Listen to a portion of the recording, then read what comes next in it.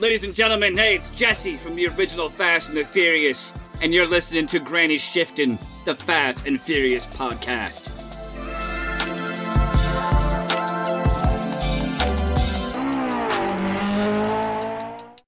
Welcome to Granny Shifting. I'm Ryan. And I'm Jason. And this is minute 18 of The Fast and the Furious. We are cruising through this movie. It's incredible.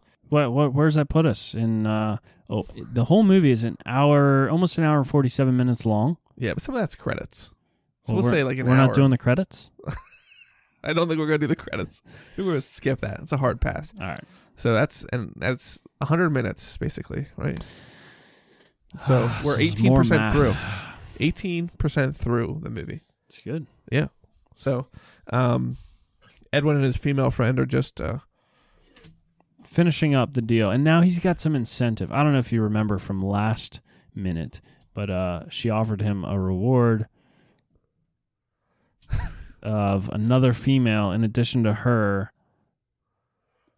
if she wins. I don't know. If he wins, yeah. I don't think we got to talk about this too much. No, let's just move on. So, we get the idea. I don't think that's going to be a pivotal point of the movie. No. He really wants to win now. It does come up again, though, if I remember. Yeah, he really wants to win now. All right, so now, as Ryan said before, we're going through each driver and picking out their like pre-race ritual. So we had Dom turns his music on. Right, he's got to have his loud Hector?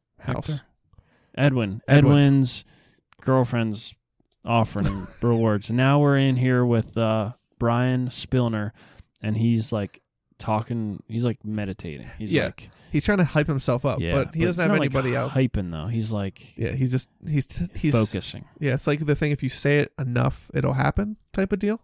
Yeah, what's that called? If you say enough, it'll happen type of deal. Oh, I thought there was a cooler positive reinforcement. Delayed gratification. Speak your own truth.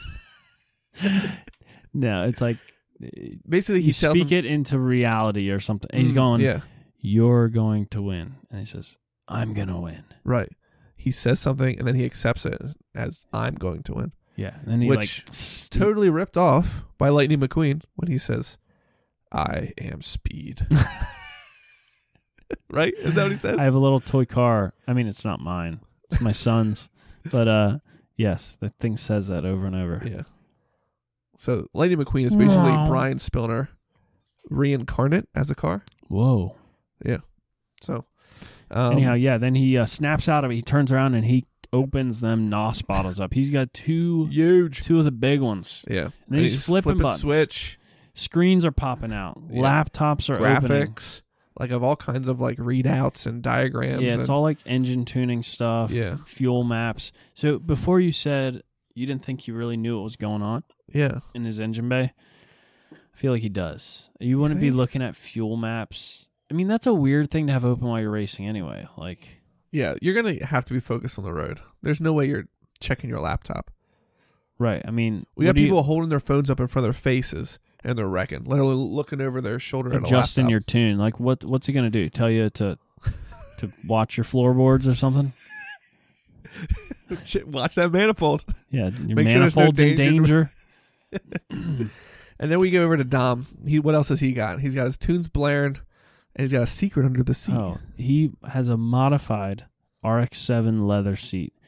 Didn't they come with Oh, I see. It's a modified seat. It's modified. So quick removal. The bottom flips front, and underneath reveals 4 tiny bottles of NOS. Yeah. And a knob. Fogger system. You think it's not direct injection? Injection? I don't know. How would you direct inject a rotary? Well, it has an intake, doesn't it? Just like regular ones. Isn't there only one intake? No, it would have 3. Don't they have 2? 3? 2 rotors. No. I mean, if you look at I don't know. We don't know what we're talking about. Yeah, Wankels are weird. Yeah, don't buy one. Don't ever buy one. They're slow. Because when he pulled up here, in the previous scene, when he pulled up and shut his car off and tried to go to restart it, it was probably flooded. Yeah, he flooded it. They didn't show the part where he has to take out the spark plugs and crank it over with his foot to the floor to deflood the motor. They don't show that part. If you don't, you've never worked or man, I was so close to buying an RX-8 before I bought the BMW. I still kind of want one. I like them, and I don't know. They sound like such a pain. Yeah. We work on them periodically at work, and it's always like, and in our business of working on cars, it's like you only drive them for like a couple minutes and then you're done. You pull it in the shop and then you turn it off. And people don't think about it because you do it with a bunch of cars all the time. Yeah, any normal car you can drive for 30 seconds and shut it off. Right. No issue. But a rotary engine, which is in the ARC-7 and ARC-8s, you have to let it run or else it'll flood the engine because it's basically just dumping fuel in when it starts. Oh. I mean, that's how most cars are. When you first start them up, it's putting lots it's way of fuel richer in. than once they're warmed up. Right. So, but it's like, I guess, super rich that it floods it.